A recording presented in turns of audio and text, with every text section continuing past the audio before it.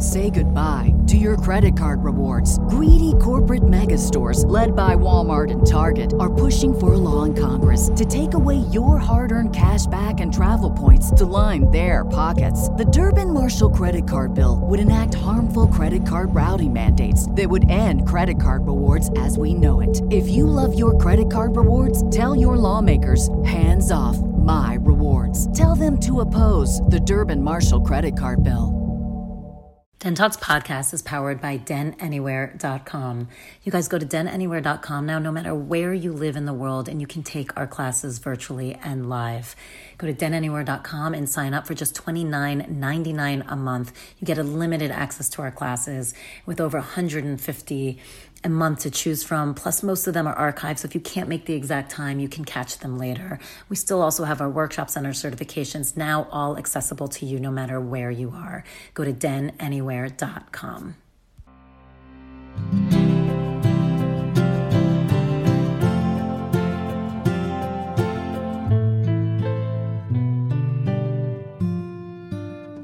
Hey guys, welcome to Den Talks podcast. This is Tal, your host, and I'm the founder of Den Meditation. Today, I'm talking to Laila Delia. I'm so excited about this conversation. She's a spiritual writer. She just came out with the book, Vibrate Higher Daily. She's also the founder of VibrateHigherDaily.com.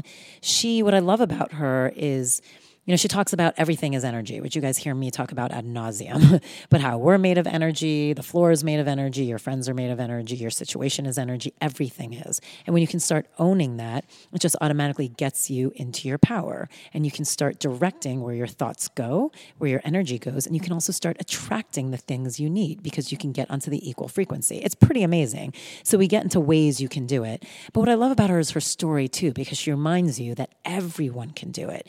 She was born and raised in South Central LA, as she calls it, the war zone. And she really was, as we talk about, stuck in this low frequency environment where the minute she left her house, it was survival mode and she had to put on this tough exterior. She said at one point she lost like 7 people in 1 year to homicides, and there was always something going on. So it was a tough place to be raised. And she had a bunch of trauma that we discuss, a few pieces of it in here, a bunch of trauma that when she went through as a younger thing. And she finally, at one point, actually tried to commit suicide, and she's surprised she actually survived. But that was the first moment of feeling purpose again. And then from there, she started really studying and understanding, getting these beautiful mentors that were like falling into her life, the understanding of what energy is. So she's here today to help bring these teachings to you and this understanding of when we can start changing our environments and our situations to vibrate higher, how your whole life will change. But again, I want to go back to the reason I love that it's her is she teaches it in such a beautiful way, but it is a reminder that everyone can do this.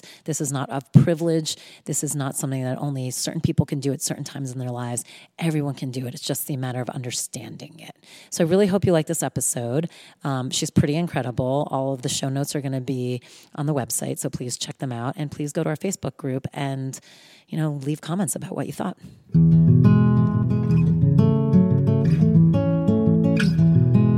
I'm so excited to be here with you, and we're going to roll right in because what we were talking about off camera, I feel like is off camera, off video, off audio. What do you say? I don't know. Before we were recording, was we were talking about our kids and kind of how we look at education a little bit differently now. Oh, yeah. And how we were both talking about how we've been asked before, at least I've been asked about, like, is that school academic? And I'm always like, I don't know. I just know the older kids are like really nice and really kind. Yeah. And that's what keeps me excited about the school. And we were both, and you were just saying now too, like the reason you picked your school for your son, who's 11, right? Right. Mm-hmm. Was because they breed passionate and compassionate and kind, thoughtful leaders of the future. Like that's their statement, right? Mission statement. Totally. And I love it because I think it's such a perfect entry point because she and I were both saying that we just think this is a different world now. Like academics aren't necessarily going to be everything. So Laila and I were talking about the fact that we just feel like the future is going to be made up of like a different constituent. Like it's going to be more based on compassion. And so she is the founder and author of Vibrate Higher Daily. It's like my mouth gets all and the reason I think this ties together so nicely is because when you read a book and when you study with you or learn from you, and we're going to get all into it today because anyone who hears me talk knows I love this shit. Yes. It's all energy. Oh, yeah. And it's all energy, energy, energy. We're energy, it's energy. And so we're going to learn about you tapping into your own energy, how to use it better, how to understand how to target it, dive into it, all of it, and like the effects you can have once you start really seeing yourself as this energetic being. But the reason I think this works is because when you start looking at it as energy, you start to realize that the world's not going to be as based on knowledge per se, and who knows more and who's smarter, quote unquote, or who's read enough history books and can quote stuff back. You start to realize where the momentum is going, and it is going to be based on people who know how to harness this energy. Totally. Yeah, we're totally at a change of guard where even when you look at the professional practice, people with degrees and all these certifications, it's almost at a point of it's just people are turning to real people who have real life experience and just want to follow someone who has really lived this life. Not that they are qualified by a degree or fortified because of privilege or whatever it is. It's just real life knowledge. And we're at the forefront of a huge time that I believe in history where we're free from that. We're free from the institutionalization of everything, like religion, education, health, everything. We're taking our power back in all those areas. And so when we talk about children, I think it's so important that we do look at, it's not just how they're doing in academics, but what kind of child am I bringing up vibrationally and energetically? Like this school, what kind of energy does my child have? What kind of energy is my child exposed to? How are they vibrationally? This is what's important, because when you go out into the world, this is really what's going to make better citizens and better human beings on the planet versus just focusing on left brain. And so I think that when you raise compassionate, mindful children, they balance it out. They're going to look for knowledge and wisdom that's going to feed them best on their path. I love that. Oh, yeah. But I think it's so smart because, again, as that generation grows, when we're looking, we're kind of in the midst of, we're in that transition. So it's actually awkward. I feel like that's why we're feeling so much tension. Yeah, absolutely. But it's like, it's so interesting that we're still in, where the old guard is really holding on tight, very tight. For dear life. For dear life. And I've said that before. It's like, I have compassionate for them as well because I see it. I'm like, it's like for us, it feels like it's never going to end. But like, if you can if you can get into the energy, you feel that it's changing. Totally. I know it's changing. So that makes it easier for me to deal with a lot that's happening. Like I feel like I can stay calmer because I'm like, I sense where it's going, but it just feels so awful right now because they are holding on so tight. But the compassion I give is like, it's really hard when what feels like it's being pulled right out from under you. It's just hard, whether it's right or wrong, however we perceive that. Totally. That is a scary feeling for people. So that's why you're getting this like lockdown kind of, and all of us feel like nothing's going to change. Mm-hmm. But I do feel like, that it was and still is that time of like, right, wrong. They did this, so I'm going to retaliate with this, or I'm going to create this before they can even do this in the first place so that then they can, whether it be as, extreme as war or violence or just be the bickering. That's what I feel like is just naturally going to change when people live in a more energetic way. Totally. Yes, it's just, for me, people can live in altruism where we're looking for the good for everyone, not just ourselves. And I think that that's been the model for way too long, where when that model did take over, because it was sacred and beautiful at a time, but and so when it went to a more self-centered way of living, way of educating people, way of looking at success in the world and wealth and finance and every possible thing you can think of, it changed, and it changed the vibration of the planet. And I think when we can live in harmony with everything around us because we're part of this ecosystem, and when we see, okay, I'm a part of everything, so when I get my act together energetically and vibrationally, I'm doing my part. I can't speak for anyone else, and I can't really worry about anyone else. But I think when we do just send love and send the best intentions out, it helps the stress go away, because it can be a lot when you let it wear you down, and, and you're waiting, looking at the clock, like, okay, when is this person going to change and vibrate higher and transform their life, and we tend to do that because we care. We are caring people.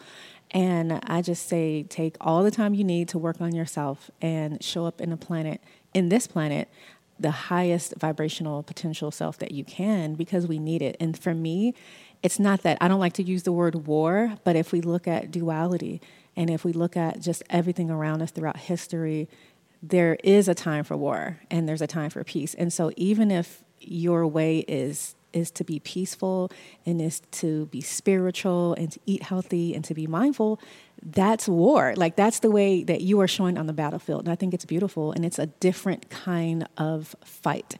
It's going against something that's there, and it's helping it to dissolve and to dismantle. And so it's so important to look at this thing as not just a form of resistance, because I know that's the first thing that maybe comes to mind when we look at, okay, this is resistance against these powers that are in play now, or the way I used to be, or my lifestyle that I'm transforming out of, or evolving out of.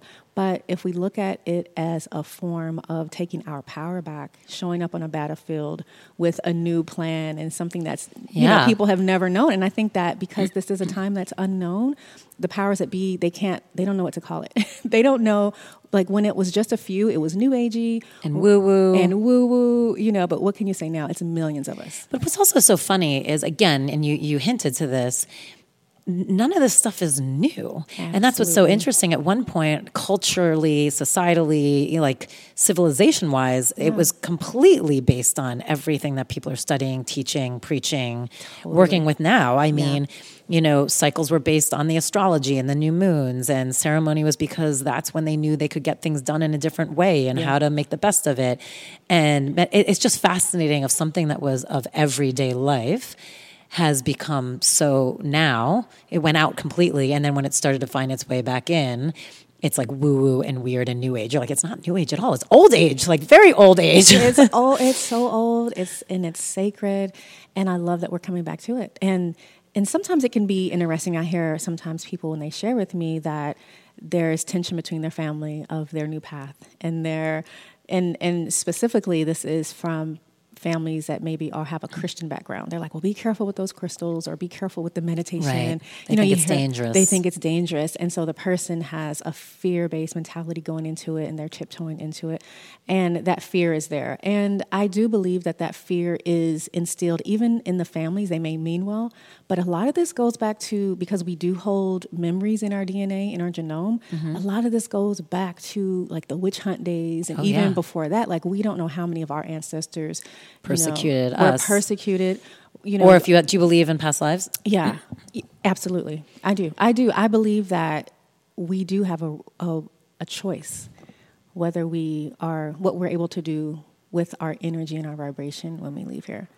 Because I do think it's funny. One of the things I heard or read recently, which I was like, oh, that's so interesting, that sometimes the people who have the most resistance of fully jumping into their spiritual path and embodiment are those who were probably very spiritual in past lives, like unbelievably, and probably got persecuted of some sort, and have probably been such high figures within the community. Totally. And it's funny, and then it's like, and the ones that are having an easier time are the ones, and you talk about it kind of here with initiation, where something just shitty really happens and pushes you into creating your new path, whether it be loss, a dark night of the soul, just something that forces you to have to make a change. And they say, but those people, as awful as it can be, are having an easier time embracing it, because it's almost like, I need the change. Right. And then the others are kind of sitting in it, who probably have so much beautiful energy to uncover, and they don't even realize it. That's connected to something so far in the past. Yeah. Past lives. It is. It's the trauma that they're still holding, that they were never able to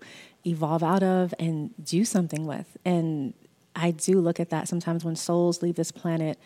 Were they at peace? And that's always my prayer when someone does leave the planet and leave their body, is that they will be at peace. No matter who they are. Absolutely. I feel the same way. Oh, yeah. Because I see that, I believe that they will linger. They'll linger between realms until their their being is at rest.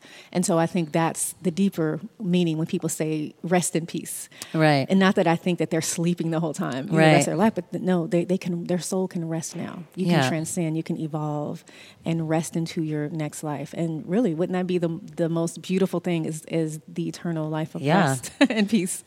Yeah. Let's get to the idea of energy because I want to talk about it. So, and we're hinting at it with everything we're saying, but I just want to get into the nitty gritty of, and we'll get more into your story later, but, you came from, a harder childhood right here in South Central LA, and kind of what you referred to as a war zone. So, and the reason I wanted to bring that up on the earlier side is so people realize again, and maybe we can start with this question is, sometimes I feel like when we talk about energy or when we talk about the idea of meditation or harnessing it, it comes off as a very privileged attitude.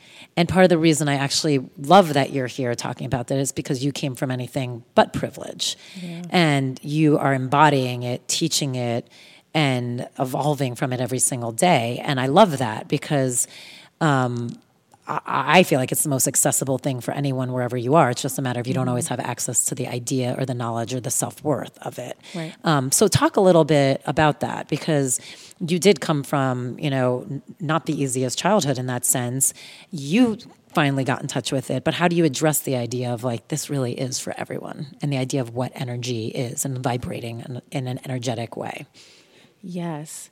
When I was aware that I had vibration running within me, and then furthermore that I was vibration, and then furthermore than that, everything around me was vibration, and then furthermore than that, we're all connecting to, like, it's vibration and vibration, vibration. Everything's energy. All day long, communicating, sending signals, receiving, absorbing. And so I was blown away in the most awesome, necessary way when I understood this. And for me, it gave me now a reason to go further in my life and have more hope, more joy, and just be encouraged that, oh, okay, I do have agency over my life. I have control over this energy and vibration.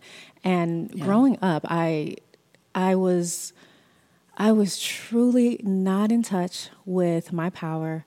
And so much of it was because of survival mode, just living in those environments. And I think that Abraham Maslow's book is so, for me, anyone living in any trauma or in a life that they feel that they've never seen privilege, they've never been part of privilege, they're on survival mode, maybe on the run from themselves, from their potential. It's so important to read that book because that book gives you the language for what you're going through.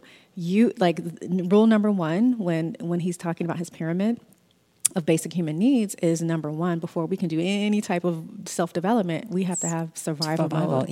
Yeah, right? So if you're just basically living on survival mode, there's not going to be meditation and eating healthy. You're not going to think about that. And even if you do, it's not going to stick. Right. It's not going to penetrate deep enough because the survival mode part, the human psyche is just not going to allow it. So you have so many communities and people who are still living in that. And so I think that's where we can send compassion when we do kind of wonder why things are like they are in certain communities. When, especially if you do have a life of privilege and you're wondering how I can help, send compassion. Look in these directions with compassion because these people are in survival mode and they can't do anything else until they get those basic needs met. And that can look basically like, fair housing, finding better education. And from my understanding now, from everything I've been through, the way I look at education, again, like we talked about, is not just teaching us how to read, mathematics, and arithmetic and science and social study, but how to deal with our lives. I remember leaving school and then dealing with real life. Mm-hmm. So school was almost like, okay, that's cute, but now what? Right. Like, how is this going to help me in my real life? Like, it was getting real, like, just on so many levels as a young person growing up in that war zone. And so how do we talk to that for the young person? Because if you can't talk to a young person's pain, you really can't get through to them. And so it's a lot of times when you're able to meet someone on their level, and not that you've have been through the same thing, but just I want to know, I really want to lean in and understand who you are, where does it hurt, and how can I help you? Or what can I do to show up and hold space or to direct you in the right path? And I think that's what the education system is missing. Right. And so for me, when I was able to find that through mentors and just these mystical beings that, showed up on my path, it was life-changing for me. And I was able to get in touch with myself on a level to where, okay, now basic needs are starting to be met. I'm feeling related to. Someone is hearing me. People are suggesting deeper work than just sitting in a counselor's office or sitting in therapy where I'm outsmarting the therapist at this time because I'm like, okay, I can just tell the therapist is like, it's just going either in one ear and out the other, or that they just can't relate. And so I remember just really leaving there feeling defeated at one point, like I'm outsmarting, like I'm not telling what I don't want to tell, and I'm telling what I do want to tell. Like it was just almost comical, but defeating at the same point. I felt that way at therapy before too, where I'm like, I'm controlling this whole situation. Yeah, right. And so you have to at some point call in people who can really help you. And so I remember at that point, I'm like, I have to have somebody that has been through something. Like at this level of what my trauma and what I've been through, what I've seen and what I'm still going home to after I leave therapy, like it has to be somebody that has some real life power. And like we said at the beginning, it doesn't come from a degree. It comes from real life. And if you have a degree, I mean, I'm not knocking the degree altogether, right? But it's just like, go deeper. Like once you get that degree, find some real life situations where you can get uncomfortable, because until you're uncomfortable, you can't understand pain that other people are going to. And maybe that's showing up in a community you normally wouldn't feel comfortable in, showing up at meetings and finding events, finding ways you can volunteer so you can understand the culture and the language there. And once people kind of see you showing up time after time, they welcome you in. And that's one thing I can say is that we, growing up in that kind of environment, that inner city, we do have a hard face at first, and maybe, the energy is like blocking. But once we see that you're really there, all the guards fall down and we'll welcome you in with love. And then you're like family, Right. And I think that happens with a lot of cultures around the world. Yeah. We kind of look at each other from a distance like, oh, okay, they're not welcoming. But it's just peeling back those layers and vibrationally connecting. So all of that to say is that it was just getting basic needs met, and then from there journeying up the ladder of, okay, basic needs met, and then looking how I had power within me. What can I do with this power? And what can I do with the gifts inside of me and the desires inside of me, and what are these really saying about my life and who I am? Because I know I'm not just the victim that I thought I was. I'm not just meant to live in victimhood. I'm here to be the overcomer of my life. And so when I started ascending to these different levels of realization of who I was, it allowed me the process to, for one, take my time with it, because I did. I was able to take my time, but then also stop feeling guilt and shame. Because I think when you come out of these hardcore environments or environments that are not filled with privilege, you do have a little bit of shame when you show up places that are beautiful and you don't feel like you have a right to be there. You feel uncomfortable. And I think that that's part of what we're seeing now with a lot of the decolonization of wellness practices, spaces, yoga, even, taking our rightful place as people of color, but then also of people that have been underserved, to say we deserve to be here in this space. And I love that we're at a moment in history where the conversation is opening up to all voices and we're doing the work together. And I truly have put myself out to be a bridge in order to make a lot of the connections and relationships happen. I'm so glad you have, and you're a perfect bridge for that. And so talk about, you were saying when you started to realize you have power and something to give, what helped you realize that? Yeah, it was when this was so interesting to me. I was in an abusive relationship. Again, it was just down spiraling, spiraling, everything you can think of that keeps you in these cycles. I was doing it. Right. And so I'm like, which abusive relationship was this? So it was a relationship and it was the last one ever that I was in. And I remember reading this book from Robert Greene, The Art of Seduction. And I don't know what made me, I never would pick a book like this up in the bookstore, but I picked it up and I was so intrigued. And this book basically talks about, it's about taking your power back, like the language I use. Yeah. And it was just about how some ways that we show up in relationships are anti-seductive. And usually it's when we're not able to control our emotions and when we're needy and, you know, when we give the other person all the power. Like these are all anti-seductive and you're always turning the other person off. Like even if, you know, they don't really realize what's happening. It's just, he was like, it's just a psychological thing that's happening and even energy wise. And I was like, whoa. And so by this time I was already reading about energy. I was reading about, you know, vibration. And that was just random. Like you just kept picking up stuff, or did you something spark an interest in it? That book was completely random. Now my mentors, by this time I had acquired mentors. When the student is ready, the teacher appears kind of thing. They started showing up. And so I was reading every book they gave me, I would read. And then I would just be at the library reading other books.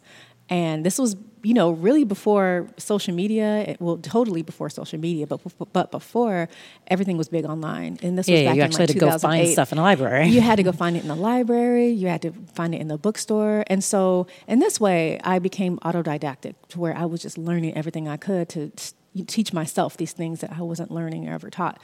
And so I was just going even further. And I would come back to my teachers and say, this is what I learned. And they're like, oh, okay, you're on the right path. So this book was so inspirational to me.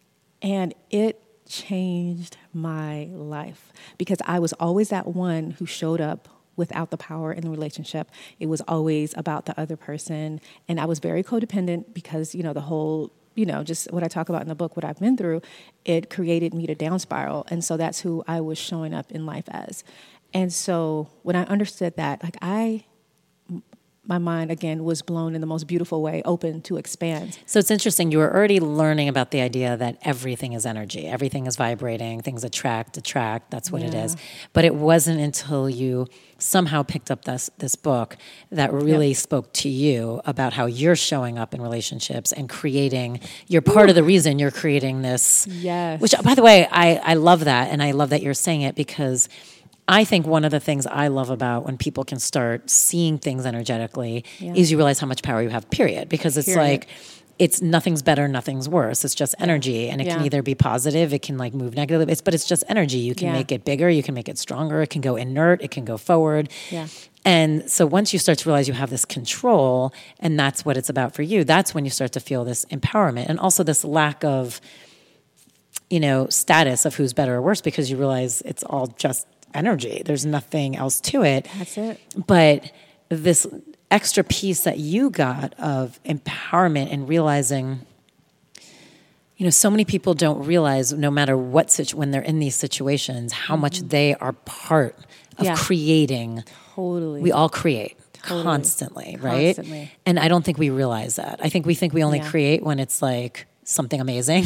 Right. And then we want to take responsibility credit, for right. it. And we pat ourselves on the back and we're like, oh my God, I had this amazing idea. And whether it's as simple as like my teacher loved it at school, or it's something bigger that's like transpired in the world. Right. But people don't realize, but you're creating everything. You're creating every fight. Yep. You're creating every bad habit. You're creating the bad relationships. Yeah. Creation is constant. So talk a little bit more about it, and from an energetic perspective as well. But I love that was like the missing link for you, that you finally were like, oh shit. Yeah, like this is it. And my grandmother Layla used to say often is that it takes two to argue and it takes two to act a fool. You know, and it's true. And it's so true. And you're like, whoa. So, and I started to get these things through that. And mind you, I reached out to Robert Greene, the author of that book, through email. I was like, this is a chance. I don't know, a needle in a haystack. He'll probably never see this email, but I'm going to go for it. He responded to me within like 3 hours. And I just told him, in that email, I just poured my soul out to him. And he responded back to me and said, we're going to figure this out, basically. Like he for 4 months straight, we had a dialogue on email. This woman he has no idea who is, and as busy and as awesome as he is, like to this day, he was a big part of my transformation and taking my power back. And the gist of what he told me is that you're going to have to start looking at relationships different. So the person that you're looking for right now, for you, he's seductive because of the whole rejection thing, or the whole abuse thing, or the whole he has the power thing, like whatever it was. Because I was always looking for, or always returning to a relationship where there was rejection, whether it was, you know, words not being honored, whether it was time not being honored, whether it was just my energy and myself not being honored, for me, that's all a form of rejection, a rejection of honoring who you are. And so I think sometimes we see just rejection as, oh, the person is not into me. But if maybe they're into you, but they're still rejecting and they're not honoring an aspect of you, and they're not honoring that. I find that to be, you can feel it. Like I have felt that before in a relationship Yeah. where like I end up being like, I just feel like I'm not being seen. And like ultimately you're like, oh shit, that's exactly what it is. Yep. You just feel like they don't get you. They don't get And that's you. a horrible feeling. It is so horrible. And I think that what Robert helped me understand is that it had nothing to do with me. And then also, by this time, I had already read the book, The Four Agreements, where Right. chapter 2, don't take it personal. And so once We say that on the show all the time. It's not always Don't take it easy, but if personal. you didn't take anything personally, your life would be so much smoother. it would be so much smoother. And so that's what I started doing. I started not taking things personal. And he really was like, this is what you have to start doing. Like he was giving me game. Like it was so amazing. I was going to say he was giving me game. Yeah, he was giving me game. That's what we say in the streets. He was giving me game. I love it. He was giving me game. He was giving me a game plan for the next conversation. Say this. When he calls you, do this. If he wants to go out, do this. Like literally. So I was having a master class with Robert Greene. And so if I tell you, basically it was showing my power. Like stop being so available. Stop when someone is on the phone with you and the conversation goes disrespectful. Excuse yourself. You know, just basic things. Yeah. Basic But things. nobody taught you that. Nobody taught me, just basic things. And so once I started doing these, like within a matter, the first conversation, it was like instantly, like the guy. So ever since that whole thing, the tables turned where he was chasing me now, and, it was all about me and him, me trying to get him involved and more deeper.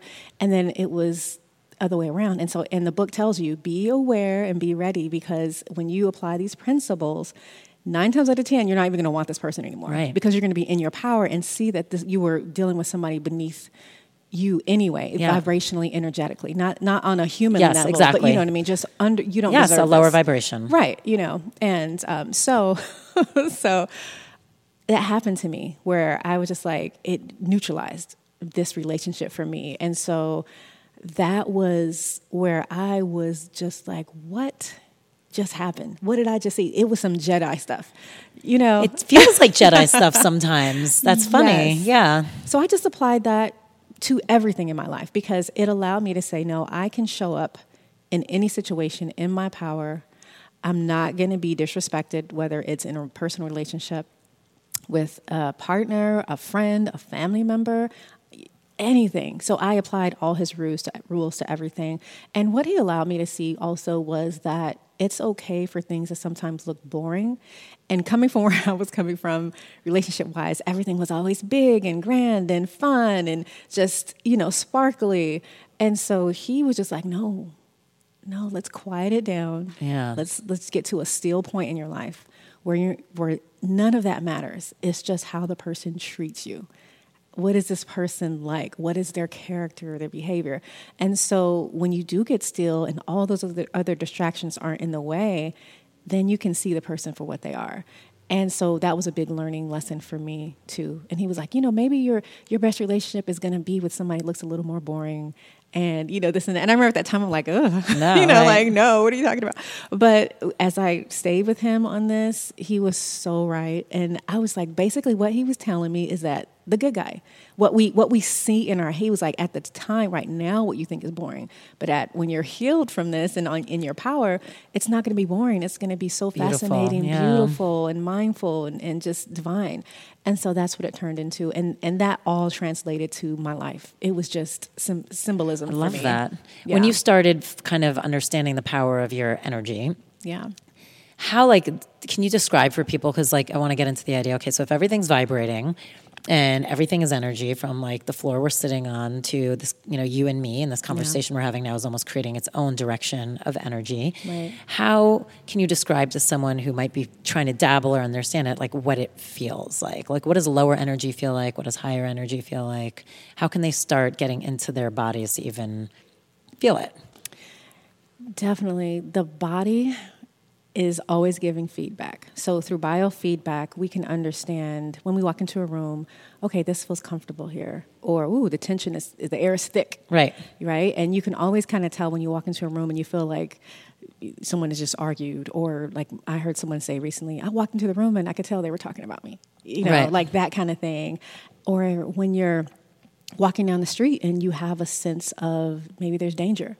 You're picking up on it. So if we understand that we are these creatures by habit who are here to survive, we're able to tap into these principles within ourselves, this technology that's here to keep us alive, and not that it's a matter of surviving like literally, it's like you're not going to lose your life, right? But it also goes to just minute levels, just the whole minimal. If we look at it in a very minimal way, or even through the eyes of essentialism, where it's just essential to take good care of yourself, to eat foods that help you thrive, to eat foods that have energy and life force in them. Because when you don't, you're going to feel heavy and you're going to feel those lower vibrations. To be around people who serve you well, who support you, who really listen and hear you, and to do work that's meaningful to you. A lot of things that we put out every day, the conversations we have, sometimes they're just so on autopilot.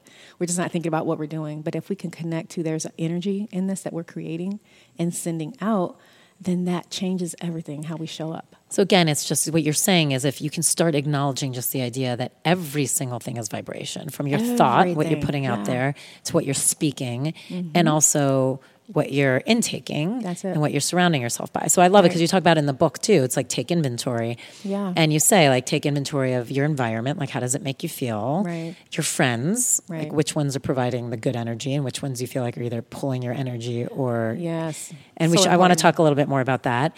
And also, you mentioned like food, because I get your whole point is when you start just naturally, without even doing anything, just vibrating at a higher level, vibration attracts things. So you're going to start matching to similar vibration. That's it. So, same thing when you're stuck in a war zone, like in South Central, and you're stuck, unfortunately, in this place that has fewer opportunities and people don't even know, right. You're just constantly surrounded by that same lower vibration. Yes. And yes. it's like, so it's harder to get out because you keep attracting, and everyone just keeps attracting the lower vibration. Right. So it's like, what are these things you can naturally do every single day to just up your vibration, and you'll be surprised how your life just starts changing with that without even having to like do other work. And I love what you're saying is the food intake, higher vibrational food, the friends, higher vibrational friends, mentors, people, environment, higher vibrational environment. Right. Am I missing something? Yeah, no, the food, the environment, the type of work you do in the world. Yeah. And then also just your belief systems. Like how does the way I believe about myself, what does that say vibrationally? Is it higher vibrational thoughts or are they lower vibrational thoughts? You say that in the book, and I love it because... And it makes me so happy as a parent. I know you can relate to this. Because you know how we try and instill things and we have no clue if they're going in or out or whatever. Yeah. And lately my daughter's been repeating something to me lately that I'm like, oh, it actually it's there somewhere. Because one thing I always said to her, she'll be like, I can't do this. I can't. And I was like, we do not say can't in this household. We just don't, period. And you can say, I need help. I'm still working on it. I'm still learning. Right. You can say all those things, but not the word can't. Because you can. You just have to powerful. figure it out. Right. Right. And all of a sudden lately, like she hears it on TV, she's like, they said can't. So I'm like, oh my God, it's like, it's somehow, they said can't, they shouldn't say can't. Like you don't say can't. And I'm like, oh, now it's funny because it's almost like a curse word and I don't know how to explain it or well. So I'm leaving it how it was because I'm just so thrilled that clearly that's become a little bit of a pattern for her, which is great. But talk about, it is so important. Part of the reason I was trying to teach her that was it's as simple as that, and we're all created differently. Some are going to struggle with that more than others. But if you can at least start having that thought pattern, which vibrates higher, it's automatically going to at least bring you to a higher vibrational level. Yeah, it is. And like you, my father I talk about in the book. I know, I love this. Yeah, like his whole role in my life he was a Yoda to me. And so she was in South Central, yeah. Dealing with gun violence and gangs and just it's having a tough life. And her dad was a Buddhist. Practicing Buddhism. Mm-hmm.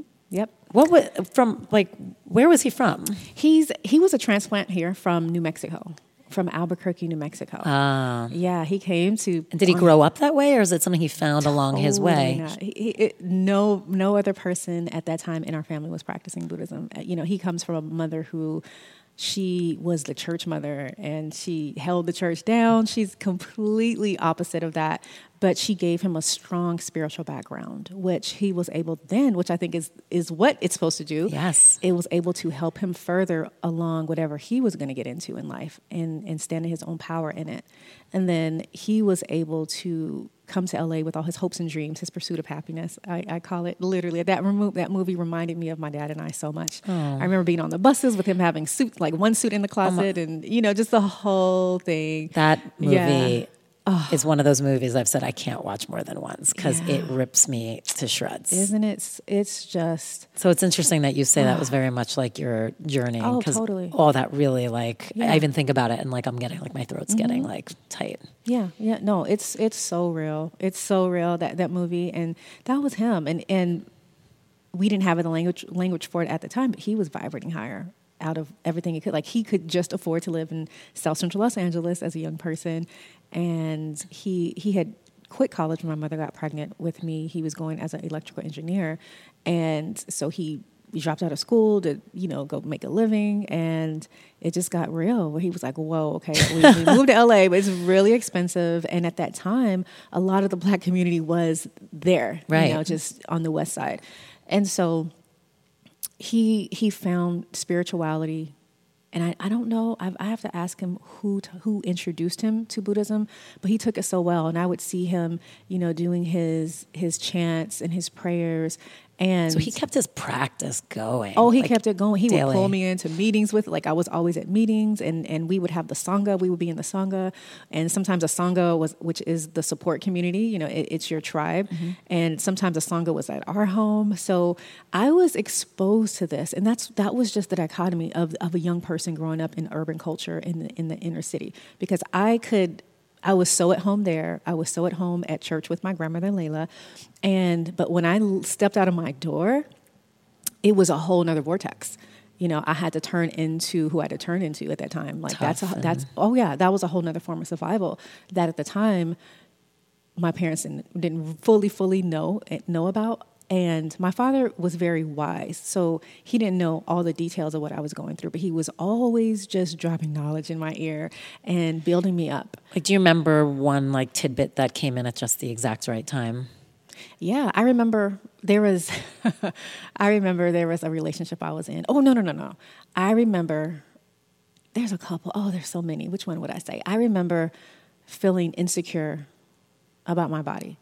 And because I was very thin in school, and that was a part of just the trauma. There was a trauma that I experienced from a trusted caregiver, a sexual trauma, and I just, for some reason, it equated to I was not enough. Yeah, it was something wrong with me, right? Just the whole thing it does, it was starting to do that. And so my body was just not enough, and other people at school were kind of just mentioning, she's thin, and I couldn't control the thinness. It was just my nerves. It was doing all the things to me. As a child, I was having an overactive digestive system, overactive nervous system. Everything you can think of was going haywire. And also too, because I didn't really know how to vocalize what I was going through with my parents or ask for help. And I definitely didn't want to tell my father just because I know... I was going to say, did your parents have any clue about what happened with the caregiver? No. So was that person still around? No, thank goodness, no. I send him love and healing, of course, but no, he's not around. He wasn't around. But after it happened, was he still around because you didn't tell anyone? Yes. Oh. For about 2 years. Oh. But I didn't see him often. But yeah, for about 2 years. That's brutal. Uh-huh. And so I didn't want my father to retaliate, because that was our language at the time. Would my dad retaliate? Does he still does he have that in him? And that's just what everyone did in the culture. And I didn't want my father getting harmed or anything. So I was protecting him, so I thought. And so I didn't end up telling my parents about this until I was in my late 20s. And so, but I think that that's okay for you to speak up when you have to speak up, because we all have a time, but just do the work to heal and take care of yourself, tend to yourself in the meantime. And when you want to share your personal experiences and traumas with someone else, then that's okay. That time is okay. I think we have to be gentle. Sometimes we feel heavy for not sharing, or someone can say, how come you never told me before? I literally could not. I just wasn't ready, and I had to do all this. It took me years of work to be able to just tell that one story. So to tell me my about the parents. beautiful knowledge he dropped about you just struggling with your body image. Yeah, so he took me to get the most beautiful clothes when he realized like what I was going through at school. He took me on a shopping spree to just get clothes that he told the lady like find her clothes that really fit her well because I was wearing like really baggy clothes because I thought that was going to hide my shape, Right. my skinniness. And it was kind of cool back then to wear baggy clothes, so I was just all into it. Oh, yeah. In the 90s. And he just started telling the lady to find me clothes that fit. He was like, you look so beautiful. Every day he would tell me how beautiful I look in my clothes. And he would tell me, this is you. This is who you are. You show up this way. And he used to tell me, you're looking at women's bodies right now, looking for them. But when you get 25 or 30, you're going to love your body. It's going to develop just how you want it to. Aww. And when I got 25 and 30, I loved my body. So I don't know if that's something he planted there, obviously, but it happened. And I remember just thinking, whoa. So beautiful. He, that's just one of the many seeds that he would plant in my head. It would always be, not to let men control me, take advantage of me. And that I remembered, and those stayed in my head as a seed form. And I think that even though the traumas happened and I did rebel against a lot of what he told me, that I talk about in the book as he planted the seeds. He did what he was supposed to do. And then it was my responsibility to water the seeds. Right. And so when I began to water the seeds, which was looking for help and finding teachers and reading books and working on self-development, those seeds were ready to start sprouting now. And so hence why I took to Robert Greene saying, basically, don't take this crap anymore, take your power back, that whole thing, because my father planted that when I was younger. He was so planting beautiful. all these terms. Yeah, and so... And I do believe as parents and friends and sisters, sometimes we don't see the manifestation of what we're offering people, whether it's wisdom and tips and guidance. It's just allow their journey to be what it has to be. Plant the seed and just let it grow however it's going to grow. That's it. Because, that's how nature works. The winds blow seeds all over the place. Yeah, I was going to say, some of the seeds might grow and some of them don't. And, that's it. I feel the same way too. I'm always like, I'm just going to give her what I can. And let's just pray that some of it goes in the back of her head. And then when she's older, she'll recall it. And it'll be there as a comfy blanket for her or something. Because we can't control anything. I mean, God, it'd be nice as a parent, but we can't. I know. And I mean, and that alone in itself, the fact that when we are mindful that we can't control anything, I think that even in itself is a form of spirituality because that allows us to stay in our mindfulness and to return to our practices and return to what nourishes and strengthens us, for when times do hit and they're hard and they're uncomfortable and maybe inconveniencing to us, that we're able to still find our center in the midst of it. Yeah. In a higher vibration. Because, things look different when everything is working for your good. Ultimately, I mean, that's one of the things I love about the idea of, like you say, living, at a higher vibration, because then when you do start going, we talk about it, we talk about it as this big transformation that gets you there, but people don't realize then you continue to transform and transform and transform. It doesn't just end with one major shake. But the difference is when you can kind of jump in and own it and start feeling that vibration and directing the low energy and the, high energy and understanding how to raise your vibration. That's it. You start to see the journey as something more fun, and you start to see the journey as something that's going to take you somewhere beautiful, and more as you actually see it as the roller coaster if you like to ride roller coasters. Right. Obviously, if you get vertigo and throw up, this is not the metaphor for you. But if you like roller coasters, it's going to be a little scary. Your stomach's going to go up and stomach's going to go down. You might get a little nervous energy, whatever it is. Yeah. But that ultimately you're doing it because you're getting a really good experience out of it. Yeah. And that's, I feel like when you can live at a higher vibration, you just start to ride the ocean a little bit easier, and you start to feel the joy of it versus fighting the current or getting pulled into the riptide. It's you can just kind of get that raft and take in the sun a little bit more. Yeah, that's it.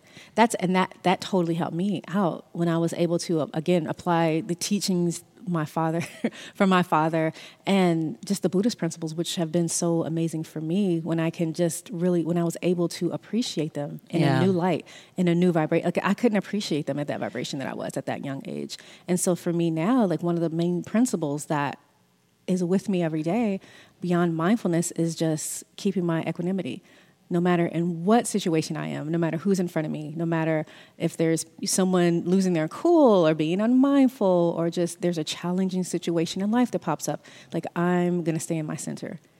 I'm going to stay in my peace And whether I am upset or not, I'm not going to let this get the best of me. I'm going to respond versus react. And then however you respond, of course, that's through wisdom. That's through maturity, spiritual maturity and wisdom. But if you can show up every day and remember that equanimity is how we stay joyful and peaceful in the midst of everything happening around us. And one of my teachers used to tell me, look at life as an insane asylum. You're showing up every day. Like, are you going to be the doctor or the patient? And she said that she lives in New York City. So that was her. And I just got a kick out of that when she told me that, because New York City is so wild and so you so don't much know energy and what's frenetic gonna go energy on. at times. Can you imagine? Oh yeah. Yeah. I have to do a lot of work to be in New York City when I go, and when I come back. But yeah, so she said, are you going to show up as the doctor, as the psychologist, or are you going to be the patient? And so that really helped me to understand, okay, I'm going to stay in my center. And it's interesting because when we were talking about before, like your vibration attracts similar vibration, that's also something beautiful. Like if you're in a situation, it's something beautiful you're actually doing for the other person. Whether you agree, disagree, anger, whatever is happening, when you send that type of vibration into the situation, you're automatically helping them get lift up into that vibration too. Oh yeah. And that's a beautiful thing to do. It is so beautiful. And I think for me, that was when I didn't know what it was with my grandmothers, how they were always just so powerful and still and comforting.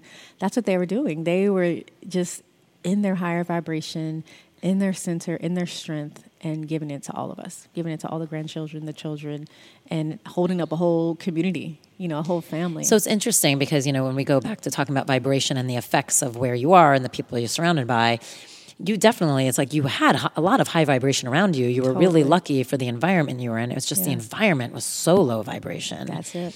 And it's like, but you had, so in some ways you were really, really lucky because to be in that low vibration, but at least have the people that were immediately surrounding you be high vibration. Right.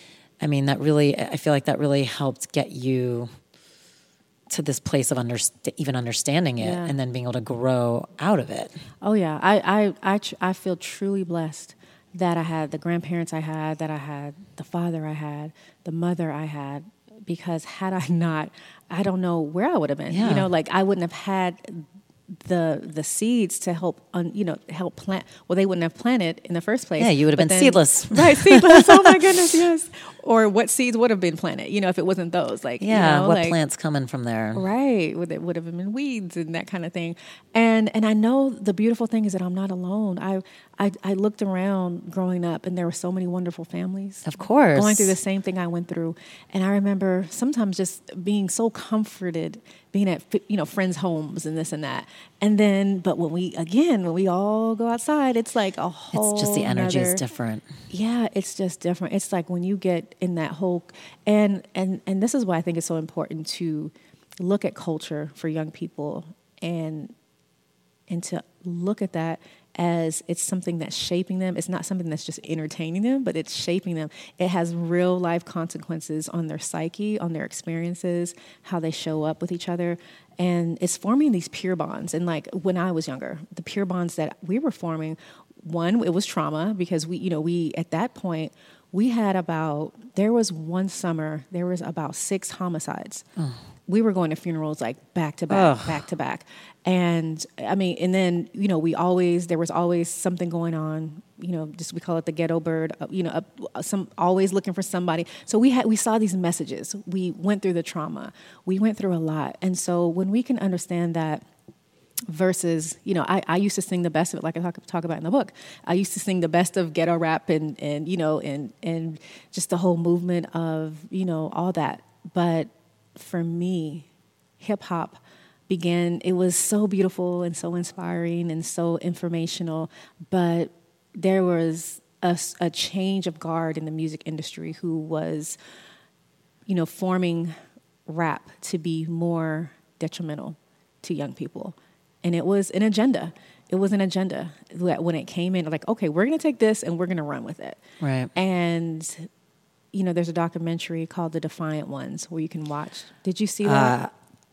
Isn't that something? Obsessed. Yes. Like obsessed. That is like a must watch, I feel like, for so many people. And so they stay in there like, we didn't know what we were doing. We were just going because it was making money and it was notoriety. So see, there was no vibrational awareness of what they were doing. But then when this rap music turned from hip hop being almost like a uplifting type of art form and a way that we were, allowing our pain to be heard in an artistic, beautiful way. Right. And it was so high vibrational.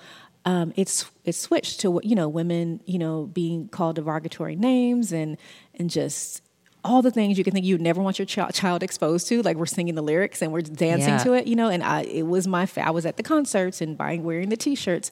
And so I was literally immersed in that. And so I think when we can, and back then I do remember our parents, it was even on the news, everyone was having like panic attacks about this type of music being out, but there was still not a way to tell children versus stop listening to that, because they were going to hear it when they left. So I know. And it's so tricky too, because I'm also assuming from that environment, there's success coming out of it. Yeah. So in some ways it's that mixed messaging thing of like, look, you can get out of here. You can be something by doing this. But I agree. Right. But the vibration is low. It was so and low, it's perpetuating a lower vibration that's just keeping people. That's so interesting. Yeah. No, it's so interesting. And I think even like within the movie, The Defiant Ones, even their goal of thinking they were just doing it for the money and to build their legacy or their empire up, there's still a force behind them. Like what was sneaking into their psyche to say yes, or who was behind ultimately making the decisions to ultimately fund this? You know what I mean? So we can always go back and back and back, and I just say it sums up to energy. Yeah, it is exactly right. It's just a toxic energy. It moves throughout the web of life, just like beautiful high vibrational energy does. And so as artists and people who offer things to the world, I think we have a higher responsibility now, especially in today's time, which I love it's happening, that we're taking the narrative back. We're taking the art form back, and we're putting out higher vibrational work into the world. And we're showing up more responsible with a lot of our craft. And we don't see a lot of that now. And if it's there, it's getting tuned out by the higher vibrational things going around. And you talk a lot in the book about tuning yourself. And we talked a little bit about ways of like you can pay attention to keeping your vibration up. But I love that idea of like, again, it's a frequency. Yeah. So you can tune it. Yep. And you can tune it to be on your higher frequency, because when you are on the higher frequency, that's when you start connecting to your soul. It's when you start connecting your purpose, to trust, to understanding it's all going to be okay. Right. Like, as I like to say in my classes, it's like that power we all talk about, this beautiful infinite power. It's yours. It's there. It's just like you got to get into that right frequency, like tune it. But I like how you were saying there's all these different ways you can tune yourself. So when you start to feel yourself getting out of frequency, and you can feel it, it's like agitation, depression, frustration. I mean, you join in with any other feelings that we all know that we experience sometimes on the daily, but we're all human. We experience them.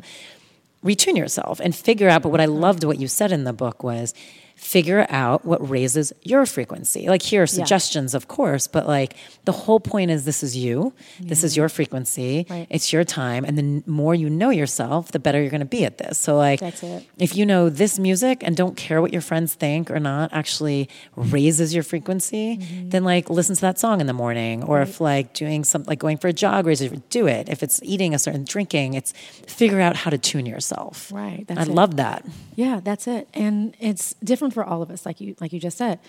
It's finding your soul's medicine. So whatever that looks like, and then when you do it, you want to lock into that, right? Like, because the consistency is what's going to carry you through. So just doing something a few times here and there, you're not going to get the full benefit of it, right? You have to really allow it to embed, like let it. That's really an important point, though, because a lot of times you get a great reaction the first time. Like you feel this like high from whatever it is the first time, and then you chase that high. Yeah. And it doesn't feel that way for a long time. You might never get that high again with that specific thing, but it doesn't mean it's not working. Yeah, it doesn't. Yeah, and then I think another important thing is that it doesn't have to be the obvious thing, or like I think a lot of people now do turn to yoga and to meditation and all the things now that are like the powerhouses of like helping us get there.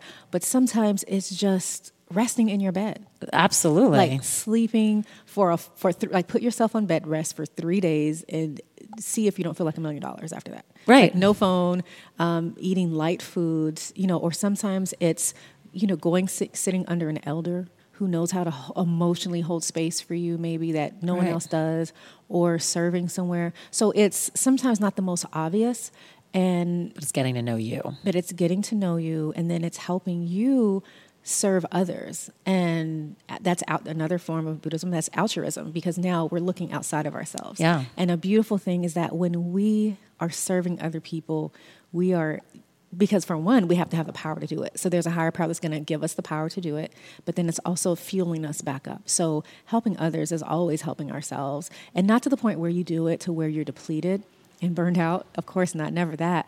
But we do want to realize that I need to be around other humans today. Like I need to go serve, and I need to give my energy out. And sometimes for me, I give my energy out a lot. So sometimes my medicine is, and I know that's one of my biggest medicines, is to serve. Like I love it. I love serving. But sometimes it's stepping back and going within. Yeah, I get that. Closing and you got to refuel. Otherwise you can't keep giving. Right. You said something also interesting in the book that I really liked, especially for codependence, Yeah. where it was like serving's great and giving is great, but the gift is when you can also start to check in and know when you're doing it and for what reason, and you can say no. Not every situation where someone needs something is your responsibility to do it. And I love that you actually gave, like you've got to actually check in and feel like, am I doing it because I feel like I have to? Am I doing it because I feel like it's going to make me look good, or I feel like I'm supposed to? Right. Or am I doing it because I can't not do it? Like there's a vibrational pull to it. And I think that's so helpful for so many people, because I feel like that is the thing. It's like it's not, everyone's on their own path, and everyone's path goes at a different time. Right. And so it's not our job to always fix it. I agree with you, serve, but it's not always your job to fix someone. And so it is, again, making sure you're actually checking in on your own path to make sure they're coinciding here on purpose. Like, are you supposed to be helping in this moment or not? Right. Oh, absolutely. And a lot of times these are spiritual tests coming to us, these things that are vying for our attention, and they show up as distractions sometimes when we kind of look at the energy through the web of life. There's, as much as there's an energy moving us towards our higher potential, there's also an energy moving us away from it. And so when we can look at these situations and gauge, okay, is this moving me further in direction or away from it? And know that on the direction forward, there's going to be times when you're helping and giving and doing, and you're going to be exhausted, and you're going to be, all the things that don't feel good are going to happen there too. But then at least you're still moving forward. Yeah. But if these things are causing you to move away from your higher potential self and feeling good about yourself and your higher vibration and your goals, all of that, then it's not for you. And I talk about in the book, like every opportunity is not your mission. Right. It's just not. And so when we can important. When we can be clear on that frees us to say no and to stand in our power. And a good friend of mine, Lacey Phillips, her platform talks a lot about manifestation, and she has great teaching tools on overcoming test, and knowing that whenever you do pass a big test, and this is something that you have to say no to, and it's going to look shiny and it's going to look beautiful and you really want to take it, but at the heart of hearts that it's not for you. And when you do say no to that, then something bigger happens automatically. Like you just open up, you become so more magnetic to what you're calling in. And I think that that's beautiful, because that's the principle I saw happen in my life, truly. Every time, like when I would say no, like in the situation with, breaking up with the last relationship I was in was over almost 6-7 years ago now. And I knew that was the biggest test of my life, was walking away from that. Not the biggest test of my life, but at the time. Right. And when I walked away and I felt good about it, the whole world, I felt like, opened up for me. I just started seeing opportunities and just the world in a new light. And so that really is a thing. When you can just stand in your power, say no to what you really feel called to say no to, and go forward. And again, it always goes back to trust. Like when you can trust that the energy is here, whether you want to tap into it or not. Yeah. It's Albert Einstein. We're made of energy. It's here. Yeah. It's up to you if you want to start like seeing it and working with it or not. Right. And, you do talk a lot about that, how there's these like major moments that will push you off, or you get these opportunities. What do you feel like happens when people keep kind of not taking these opportunities to do the work? Yeah, that also is another form of I call it, you're living in a lower vibrational state. Some people call it dimming down your light. Yeah. Some people say it's fear-based. Some people say you're living beneath your higher potential. Whatever you see that as, it's a form of blockage. It's an energy trying to hold you back. It's habit. It could be fear for me. A lot of it was fear of being seen, of feeling like, who am I to help people in the world and to have a voice in the world, right. Like knowing my background I came from, like who am I, right? But then when we can trust what is in us is bigger than anything we've been through, any past, whatever anyone is saying, whatever we feel will be judged, when we can really get past that, we're free. We're free to be us and just to show up. And then you trust, like the word is that you trust that who your work is for or who is supposed to be in your life, it's going to show up. It's going to happen. And the right, because when you do it yourself, when you're rejecting things or when you're trying to vibrationally manipulate the situation, right. all the wrong things are going to happen. Right. Right. And so it's not going to be what you want anyway. So it's just better to just surrender to whatever my higher potential is, even if surrendering means saying yes to this thing I'm fearful of and stepping out into a life that I don't understand. It's moving us. And, right. and it just takes like the that faith, one little, like a mustard seed. Yeah. Just yes. Like even if you can't even verbalize it, it's just like a yes down in your spirit. Then there's so many forces around you that help you move forward with that. And everything else around you that is speaking against that is acting against that is not supporting that, it just has to be released out of your life. At least, and if not forever, for a time period. Yeah, and that means friends sometimes. It means absolutely. People I think. Oh yeah. I think that's also a fear for people going through transformations. Is like everything transforms. So like your social life looks a little different. And again, it might be temporary, but social life looks different. Like friendships might look different where you're at, and I think that's so scary for some people. Is not being perceived as the same person. Mm-hmm. Is hard for some people, like to be like, well, if that person sees me shifting, are they going to even want to be my friend anymore? They may not. We don't know. But it's like, that is a very scary prospect, I think, for a lot of people. Yeah. It's, and what I talk about in chapter 2 in the metaphorical terrains is the desert. Like I know, I love how you do that. Yeah. Yeah, you really should read this book, you guys, because it makes it very easy and clear, I think, for people as they're starting to feel stuff to understand what's happening. Yeah. And I love how you say there's different parts of like the transformation, and you do give them all these stages of like, it's like the mountain. It's great. Yeah. And it reminds you like, oh yeah, I'm going over this right now.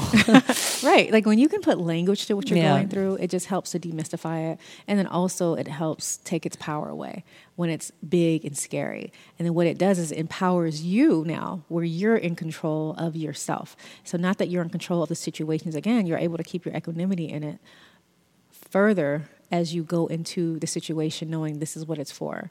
And it has, not that it doesn't have power, but it's not going to have power over you to destroy you, to break you, and to break you in a bad way. We can be broken in a good way, broken Absolutely. wide open for the light to come in. I think we're broken a lot in a good way. Like Rumi says, let the light in. And so, yeah, absolutely. So that desert is something that a lot of people run from. A lot of people run from that desert of being alone with themselves and their process and solitude. And we just have to remember that we came into the world alone, during gestation and in our mother's womb. And when we leave, it's just us. And so that's a sacredness that we always have to remember, is that a lot of the biggest transformation we will ever have happens alone. At the end of life, in the middle, through, like in that dash in between your birth date and your death date, it's going to happen then, but then it's also going to happen again at the end. At the end. And so solitude, I always say solitude is sacred.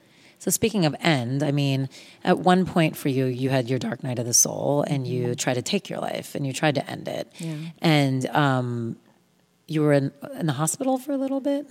I was. Well, the hospital was, it was a few years later.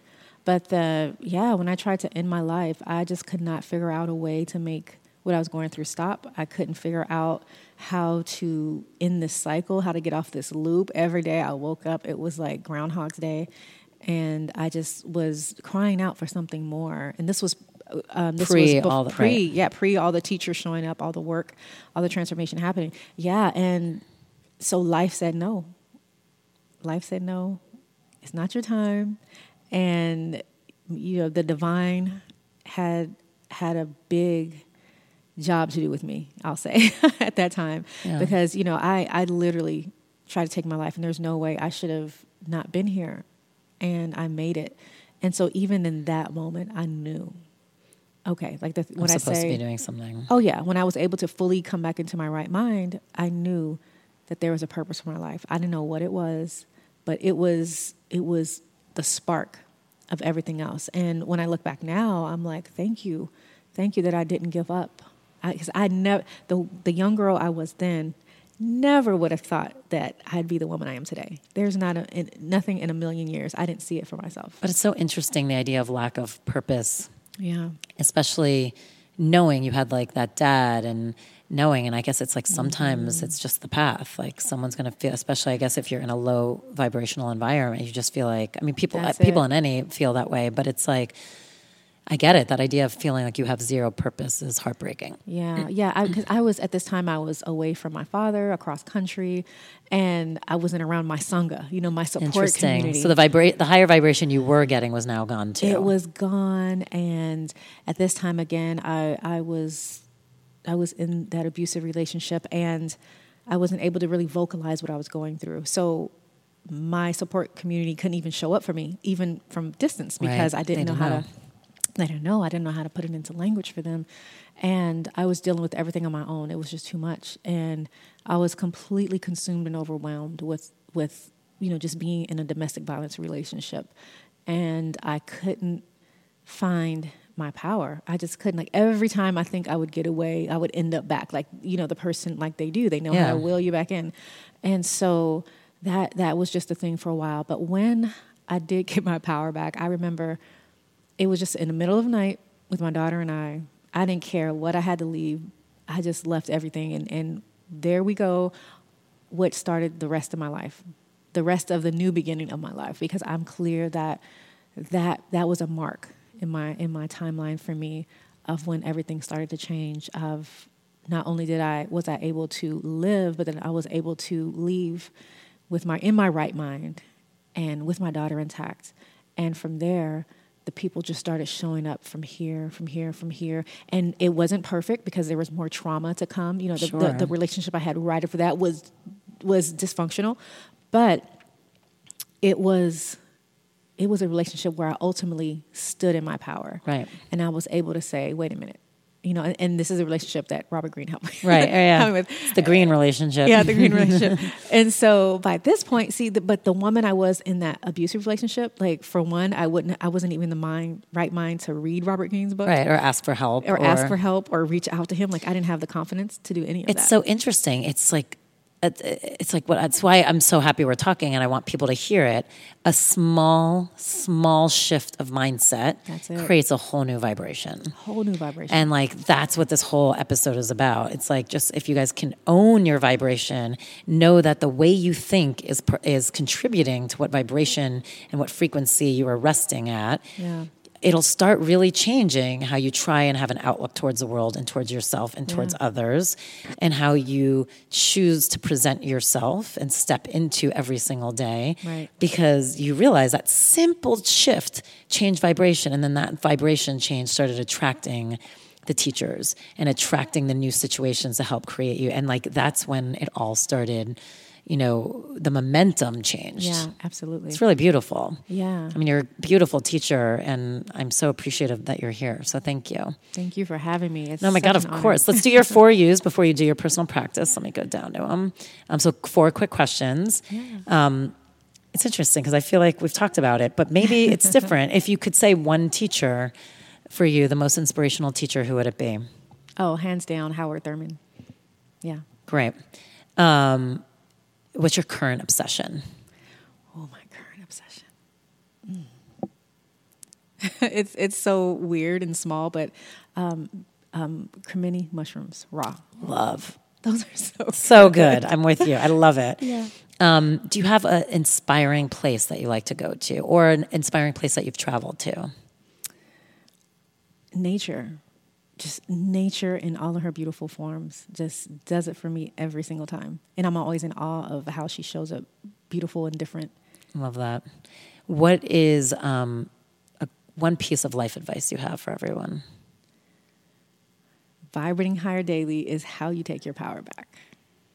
You're amazing. Thank you for this conversation. And thank you for doing what you do. I really appreciate it. Thank you so much. And thank you for doing what you do. Oh, please. This is it's great. This is beautiful. And thank you for inviting me or to tell me about this Kundalini yoga, because this is yes. I was just telling her, as they know, they get annoyed listening to me. It's all energy. So I feel like you are going to love it. Yeah, absolutely. She will be doing her personal practice. So stay tuned.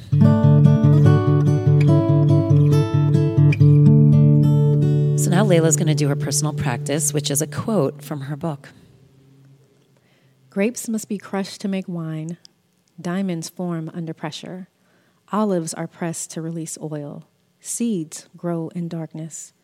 Whenever you feel crushed, under pressure, or in darkness, you're in a powerful place for transformation and transmutation.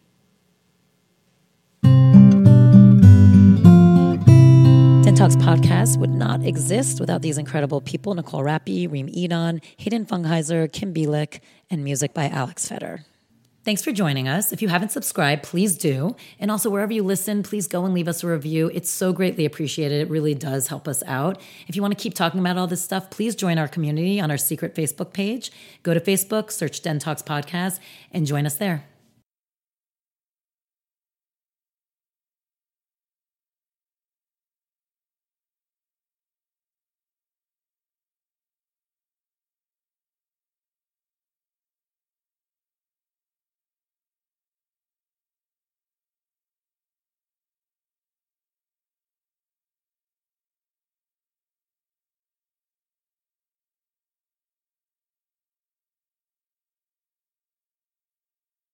BetMGM has an unreal deal for sports fans in Virginia. Turn $5 into $150 instantly when you place your first wager at BetMGM. Simply download the BetMGM app and sign up using code Champion150. Then, place a $5 wager on any sport. You'll receive $150 in bonus bets, regardless of your wager's outcome. And if you think the fun stops there, the King of Sportsbooks has plenty of surprises in store. Check out daily promotions, same-game parlays, live bets, and so much more. Download the app in Virginia today and get $150 in bonus bets instantly from your first wager. Only at BetMGM.